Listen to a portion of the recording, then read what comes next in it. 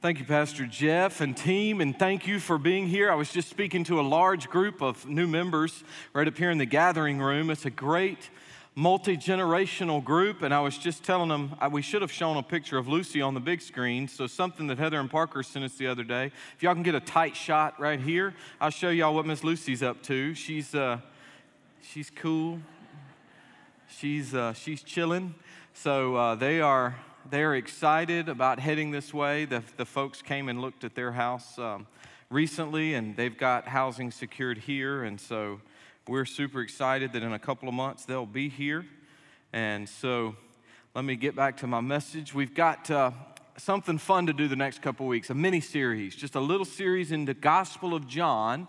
So head over to John chapter 10, the Gospel of John chapter 10. We're going to talk about Jesus as the Good Shepherd. And then in 2 weeks, we have a very special Mother's Day message for all of you dear ladies out there, whether you're a mom or maybe a special aunt or just you have some young people in your life that you influence. We're going to be worshiping the Lord and honoring you. And, you know, in the Bible, when we look at this idea of shepherd, we find it everywhere from the very first family on. Adam and Eve had Cain and Abel was a shepherd. There were men like Abram or Abraham, men like Isaac and Moses, and of course David, very well-known shepherd. The very first people given the announcement of Jesus' birth, they were keeping watch over their flocks by night. They were shepherds. And so we get to this wonderful writer, John. This is not John the Baptizer. This is John the Beloved or John the Elder. And he also writes 1st, 2nd, 3rd John, and the last book of our Bible, Revelation. We were on Patmos, the Isle of Patmos, not too many years ago, and we were seeing that traditional cave where John was said to have received the revelation of God, and we end our Bible with that.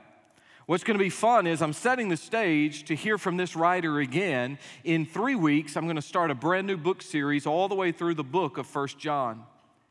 We live in a world where there seems to be an awful lot of darkness right now, and so we need God's light. We live in a world that has tried to redefine love. But biblical love actually has boundaries. Biblical love has a very clear definition and trajectory. And we live in a world that has a lot of doubt. Can I have any assurance? Can I know that I know that I know? Well, yeah, you can if you have a life with Christ. So let me show you that slide. This will be our theme coming up. Blessed assurance, light, love, and life with Christ. That'll be our theme for quite some time because we're going to journey through every word, every verse of 1 John, starting in just a few weeks. And so here we have the writer of this gospel, John, who was so close to Jesus. And I often recommend that if you've not got a quiet time going, or maybe you're a new believer, or maybe you've been in the faith a long time, if you would take the John 3-week challenge.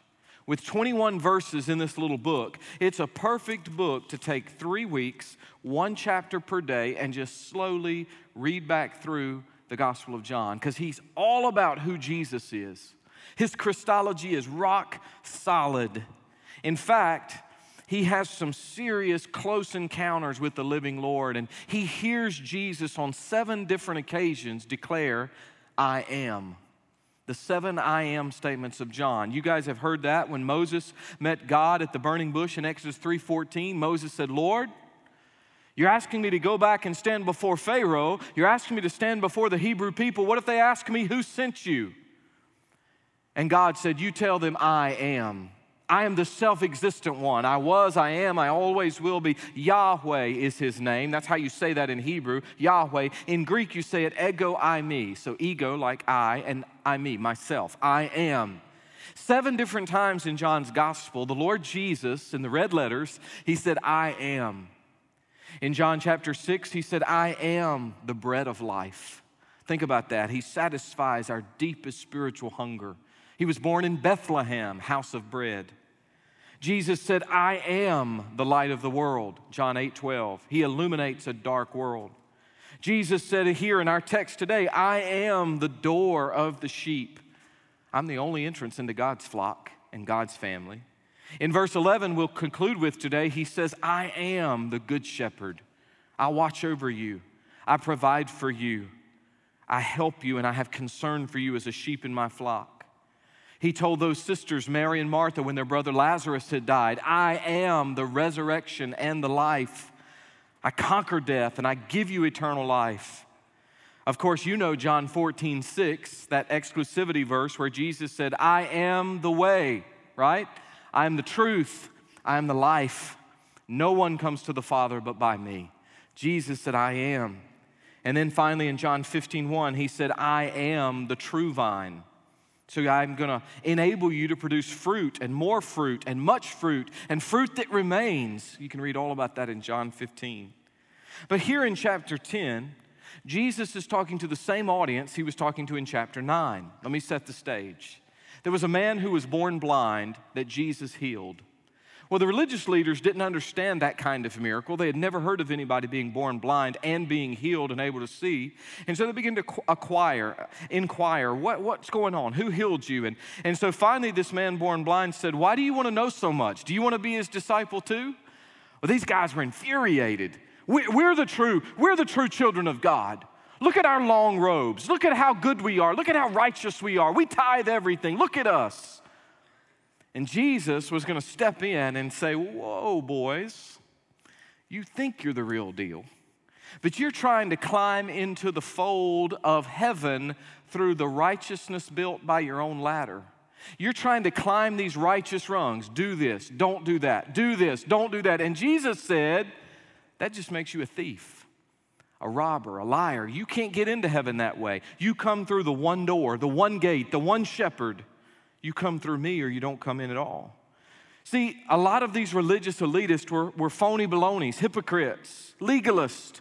If I can just keep every part and piece of the law, I'll be okay with the Lord. Jesus said, no way. Let me tell you how to have real abundant life. That's the context. Stand with me as we honor the reading of God's word. John chapter 10, we'll go 1 through 11. Most assuredly, verily, verily, amen, amen. Jesus says, okay, now guys, listen up. This is going to be important. I say to you, he who does not enter the sheepfold by the door, but climbs up some other way, the same is a thief and a robber. But he who enters by the door is the shepherd of the sheep. To him the doorkeeper opens, and the sheep hear his voice, and he calls his own sheep by name, and he leads them out. And when he brings out his own sheep, he goes before them. Notice he doesn't drive them, he leads them. And the sheep follow him, and they know his voice. Yet they'll by no means follow a stranger, but they will flee from him, for they don't know the voice of strangers.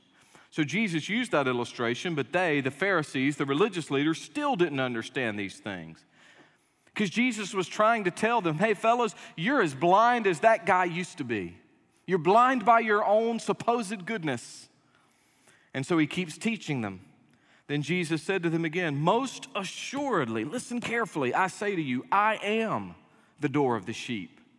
All who ever came before me are thieves and robbers, but the sheep did not hear them. In other words, a lot of false religious leaders. I am the door. If anyone enters by me, he will be saved and will go in and out and find pasture. The thief does not come except to steal and to kill and to destroy. But I have come that they might have life, that they may have it more abundantly, to the full, completely. I am the good shepherd. The good shepherd gives his life for the sheep. Let's pray together. Father in heaven, I love this passage of Scripture. I am so grateful that you inspired John to write all of this down. I'm so grateful that we can come back and read it and study it and realize what you're teaching, not only those folks there, but what you're teaching us here and now. And I pray, Lord, that nobody here would think that they can climb their own ladder of righteousness to get to heaven, that they could somehow do enough religious things. I pray that we would let that go, that we would understand that it is a relationship with the Good Shepherd that matters. He's the only way in. He's the only hope that we have to see you and to see our loved ones that believed in Christ again one day. So speak to us, Lord, now we pray. Let us have eyes to see and ears to hear, and then feet to do what you've called us to go do. In Jesus' name we pray. Amen. All right, gang, take a seat and let's talk about this for a minute. Let's look at a couple of points. This is going to be a two-part message, so I won't give you everything today, but let's talk about what the Good Shepherd provides for us. First of all, I want you to see that the Good Shepherd provides security for his sheep. security. Look at 1 through 6 again. In this opening section, Jesus is giving an illustration. Not exactly a parable, by the way. It's more of an allegory. It's more of a symbolic representation or illustration that leads us to discover, to comprehend deeper biblical truths. In verse 6, the Pharisees didn't understand what he was saying. So Jesus went on in 7 and following, he explained it more. And he was comparing people to a shepherd and sheep. And he was saying, I'm the sheep and you're the shepherd. I'm the shepherd and you're the sheep. And that's a common comparison in antiquity. This is not new. Jesus isn't saying something so radical and so different. Kings and priests often called themselves shepherds, and their people were like sheep. The Bible makes frequent use of that analogy. I told you in the beginning, but you want to jot it down, that's fine. Many of the leaders who served the Lord and his people in the Old Testament were shepherds. I gave you some examples of Abraham and Isaac, Jacob, Moses, and David. You could think of others, though. There are a lot of examples of shepherds in the Bible. And the shepherd enters through the gate into a walled enclosure, and a lot of times they put several flocks of sheep in a sheep pen. A lot of times it wasn't just my flock, but there was only one door. The sheep pens of antiquity only had one way in, so big rock wall stacked up. And like when you think about the shepherd leaving the 99 sheep in Luke 15, and he goes off to find the one and bring him back, sometimes we go, well, didn't the shepherd care about the 99? Well, sure.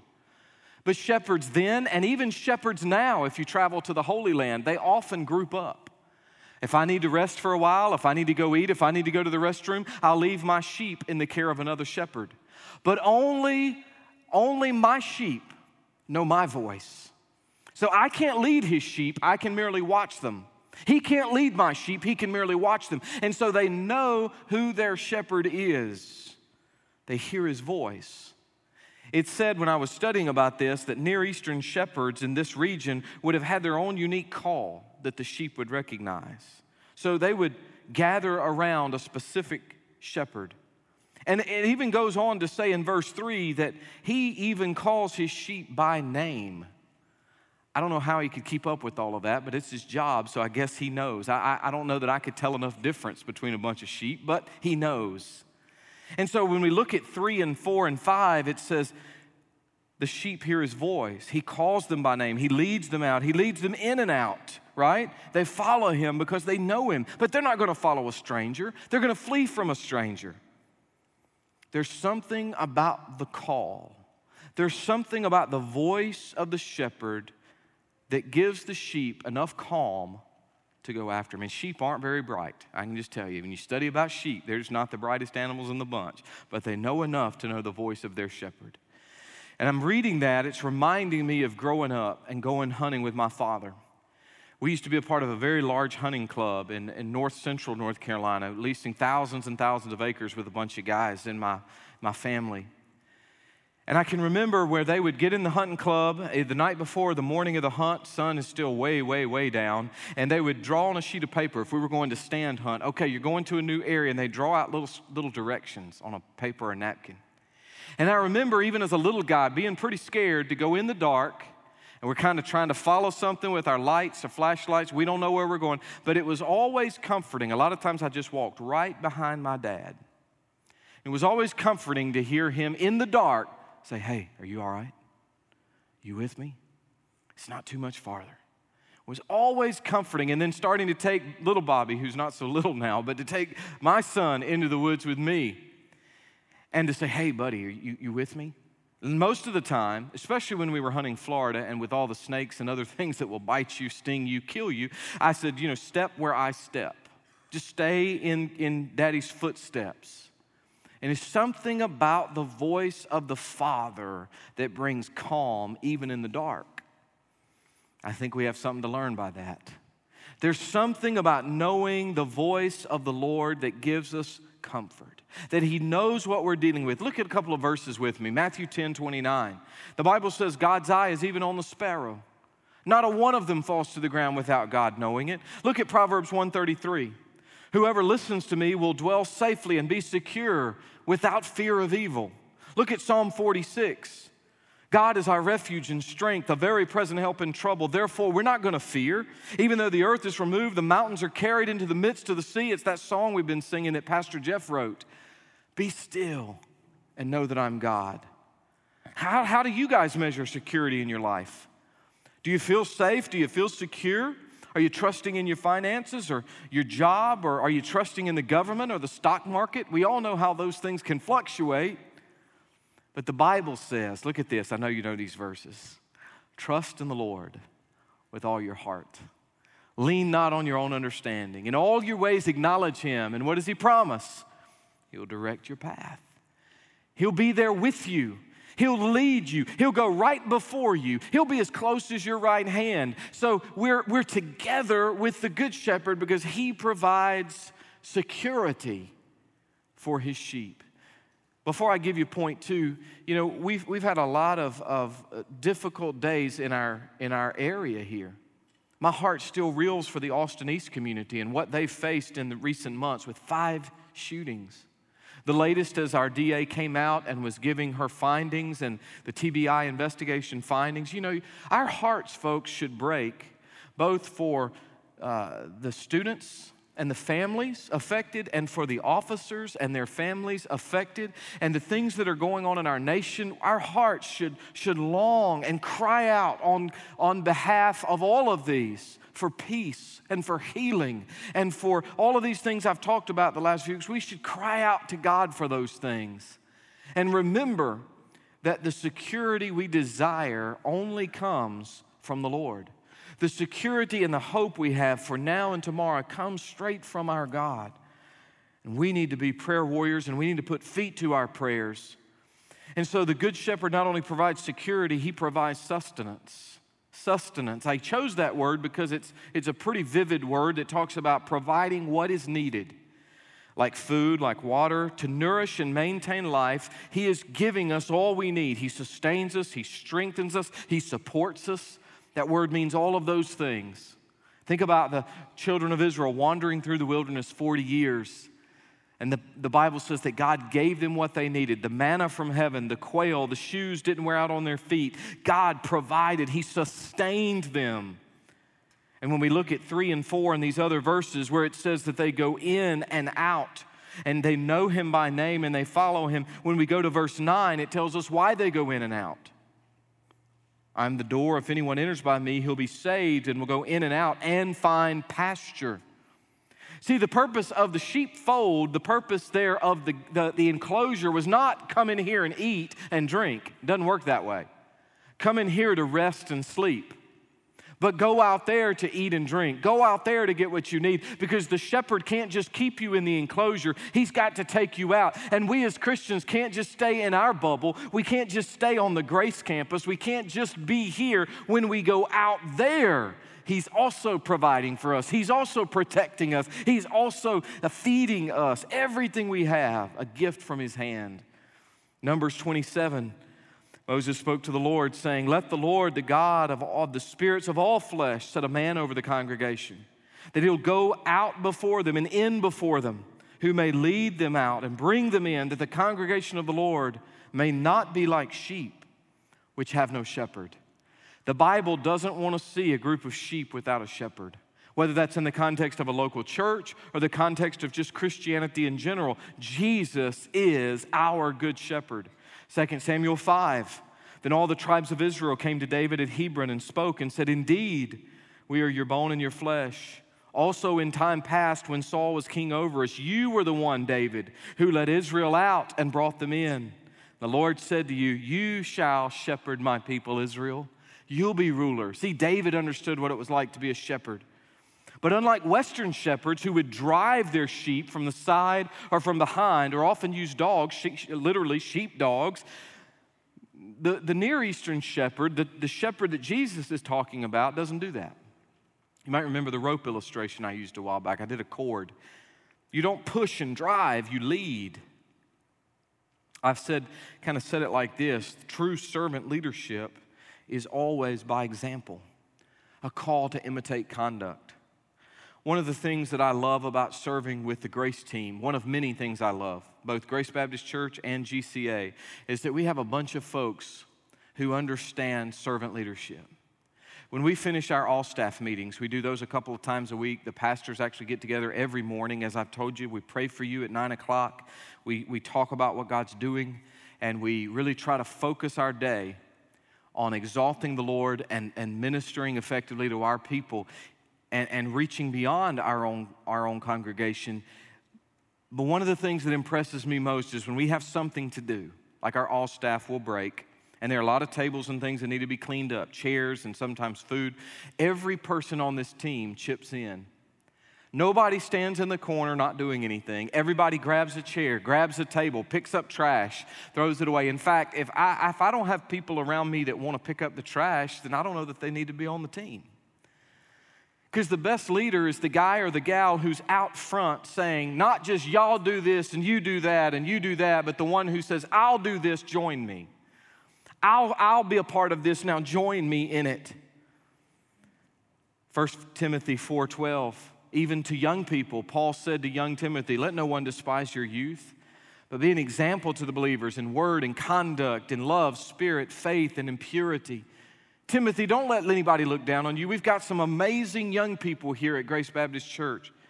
We've got hundreds upon hundreds at Grace Christian Academy and through our preschool and pre-K ministries and our after-school ministry of Grace Place and all of those things. And you can be a leader too.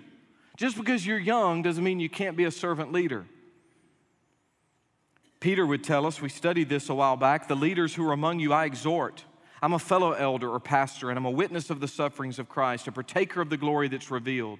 I want you to shepherd the flock of God among you, serving, look at that, serving as overseers, not by compulsion, but willingly, not for dishonest gain, but eagerly. Don't lord over those entrusted to you, but be an example.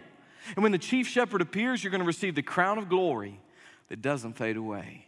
I love the fact that we have this example idea. Multiple times the Apostle Paul said, imitate me as I imitate Christ. Now don't be like me if I'm not being like Jesus. But Paul would say, look, I have got my eyes on the Lord. I think I've told you guys before, between my undergraduate, finishing with my Bachelor of Music degree, till the time I started seminary, just before I got my first assignment in ministry to be called as an associate pastor, and I did music and stuff, education. Before I did that, I was off semesters. I actually graduated in December, and I needed to get myself through to the next year because in seminary with your languages, not as much anymore, but 20-some years ago, they were very, very sequential. So you did, Old Testament 1, then 2, and Greek, and then you would increase your load. So I needed a job, and I was certified and qualified to teach music, but all I had experience with was high school. I had done all my student work in high school. And so there was one job that opened up in the midterm, and it was for an elementary school. And I knew I was just using it as a stopgap, but the school was happy because it gave them more time to search for the next teacher. So I went to an elementary school, K-6, 890 kiddos, 38 music classes. Praise God for seating charts. And I was terrified. If you've ever seen a kindergarten teacher walk in with such glee when she dropped off 28 little kindergartners with me, I didn't know. And the thing is, something's always running out of a kindergartner or it needs fixing or tying, and that's just not who I am. And so I don't mind getting in and working on an animal and gutting it, but I don't want to touch a snotty nose if it's not my kid. I really didn't want to touch a snotty nose when it was my kid. So the reality is it was a little overwhelming to have that many students. But I remember praying, God, you're going to have to help me here. I don't know what to do. A classroom, I got to get their attention. I got to keep their attention. So the Lord, I really prayed through this, and I got 4 words that I found in the scriptures that really helped me. And it was just look, listen, think, and do. Those were my only rules. So they had to look at me, because if you get a kid's eyes, you've got about half the battle won. But then they had to listen. So don't look at me with a blank stare. Listen to what I'm saying to you. Then you got to think about it, because if you tell a kindergartner to do something halfway through the sentence, they're on it. So you look and you listen, then you think about it, and then you do. Then you obey. Then you respond. So those were my rules. I didn't have any negative ones, just that. So I knew if you were looking, you were listening, you couldn't be talking, you were thinking, so you were engaged, then you would respond. And then I did a lot of imitation games, especially with the littles. A lot of imitation games. Okay, raise your hand. Okay, turn in circles. Okay, when you're playing the drum, don't go bam, play it like this. Whatever the instruments were, and then the day that I introduced recorders, do you remember recorders? I had 144 fourth graders. I still have nightmares over what that sounded like. I can't describe it. Bellowing cows, stepping on chickens, sitting on whoopee cushions. I'm not sure what it sounded like, but I don't know that I'd call it music. But all I could get these kids to do, and it worked pretty well because we put on some pretty good concerts over the course of the semesters, but I could get them to just follow me.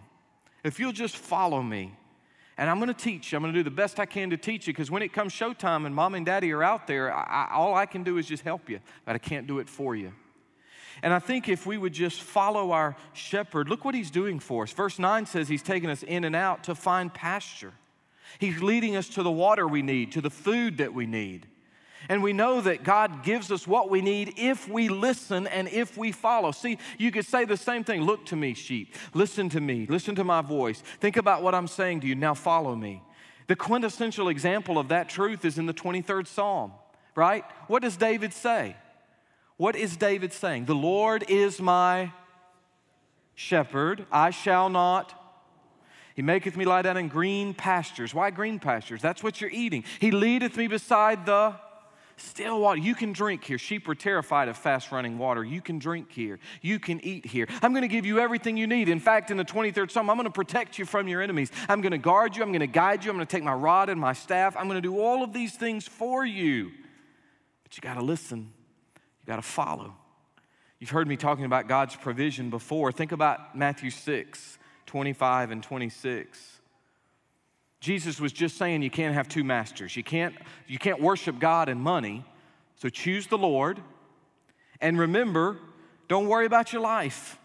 Don't worry about what you'll eat or drink or what you have for your body, what you're going to put on. Life's more than food. Life's more than drink. Life's more than clothing. Look at the birds of the air. They neither sow nor reap.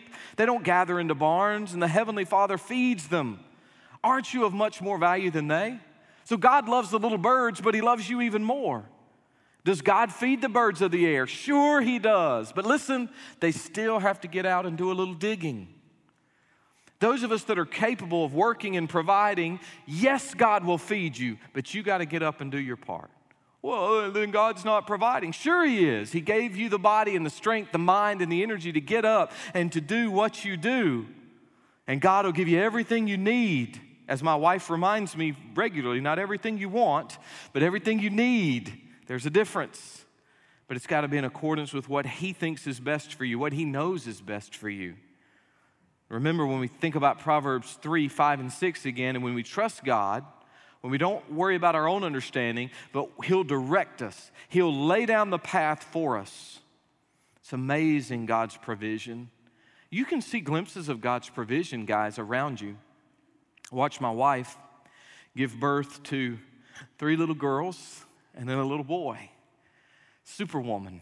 It amazed me. Any of you guys that have witnessed the birth of your kids, it's an amazing thing. But then something else happened. I watched her bring up those little babies on her chest, and I watched her begin to nurse those kids. And I knew what nursing was, but obviously had never seen it. And I watched my wife give our babies everything that they needed. Everything that little one needed until they were older, they got from their mama. You know, sometimes she would pump the milk and I would get to feed them, but most of the time she fed them. And I tell you what, guys, at 3 o'clock in the morning, that's a blessing from God. I'm going to just tell you straight right now. That's a blessing. But I looked at that and I thought, boy, if everything our daughters and son need, mama gives them, how does that work with me and my Heavenly Father? Everything I really need, everything I need in this life, my Father provides for me. My Father gives me. Yeah, I've got to do my part. You can't expect a baby unless they're willing to nurse, if they're actually willing to engage. If they're not going to engage, they don't even get the milk.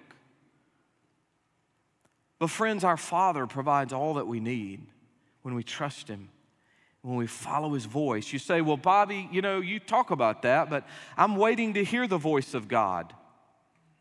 Well, read God's word out loud and His voice will sound a lot like yours. Because when we read the scripture, we are hearing from the Lord. We are hearing from God. Any of you that have had a real encounter with the living Lord will know that God will draw and tug, and God will speak to you with that still small voice that sometimes is more audible than my voice now. I want you to remember that the Good Shepherd provides security for his sheep. He provides sustenance for his sheep. And y'all come back next week and I'll give you the last half of it, because we've got some incredible verses in here, like verse 10. I want you to remember how much Christ loves you, that he cares for you, that he'll never run away from you and leave you defenseless like a hired hand would do for the sheep. He's going to never leave nor forsake. He'll never put on you more than you can bear. As a kid, I'm going to close with this. As a kid, I loved being outside.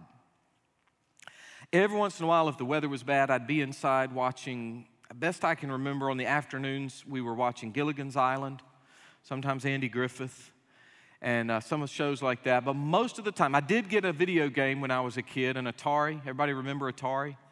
Wish I'd kept it. It's probably worth like $1 million now or something stupid. But Atari, but I wasn't into that very much. I wanted a gun in hand, most of the time in the neighborhood, a BB gun. When we go off outside of the neighborhood, it would be a 410 or something else. But most of the time, a BB gun. And if any of my old buddies are watching, I'm sorry for shooting at you so many times. I love you guys. We would have fence wars. I don't know if you guys have done that with the Daisy Red Riders, where who could get closer to the fence and take the ricocheting BBs. I don't know how I have two eyes. I really, truly don't know how I have both eyes. We played all kinds of things, you know, the you'll shoot your eye out, you better run, I'm going to shoot your eye out kind of thing. It was fun. And so I'll admit to you guys, I terrorized a lot of the birds and squirrels and rabbits and small animals in my neighborhood.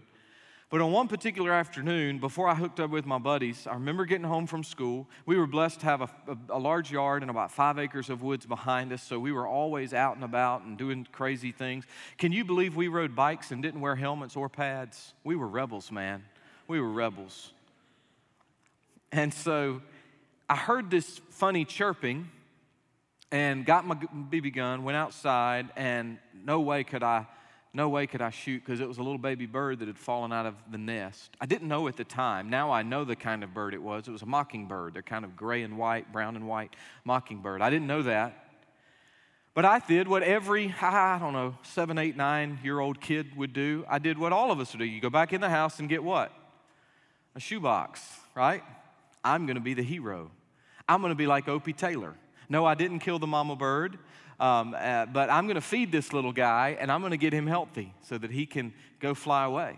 So I went inside, and I got the shoebox, and so I just began walking toward this little bird that had obviously fallen somewhere, and it was a tall tree somewhere way up there. It had fallen down, and it was making noise, so I was going to get it, except I didn't know that Mama Mockingbird was watching. I don't know if y'all know anything about mockingbirds, but they are mean. I'm talking about like rattlesnake mean, like rip your head off, you're right in the middle of an Alfred Hitchcock film kind of mean. She came attacking me, pecking at my head. I mean, I thought, come on now. But, you know, I thought for a minute, maybe I'd just take care of Mama, but I knew that wasn't right. You know, that bird, and I tried and tried and tried. I'll be honest, I tried to get that baby bird. That mama scared me off. Little old bitty gray bird scared me away. And I put the shoebox up, and I think she must have helped the baby. It didn't die out in our yard. I don't know what ever became of it, but that mama did something. Probably the scaredest I've ever been in the woods was just a few years ago with my son. It was one of those times where we were in a ground blind, and a little baby cub, a little black bear cub, was curious about my ground blind and came to within a couple of feet looking in the opening. Do you know why I was scared? Yeah, I was not scared of that cub. It looked like a teddy bear. I knew Mama was hanging around somewhere. And one thing you don't do, don't mess with a baby mockingbird and don't mess with a baby bear. Because I'm going to tell you right now, Mama will rip your head off. And if God built into the animals that kind of love and devotion, and dare I say even aggression for their children, how much more does our Father love us? How much more will our Father come to our defense? How much more will He say, no, the enemy is not going to attack you. I've got you, trust me. I know sometimes it feels like He's distant. I know sometimes it feels like your prayers don't go past the ceiling. I've had those days, I've had those weeks, I've had those seasons. But when we keep trusting in the Father, He is better than a mama bird. He is better than a mama bear.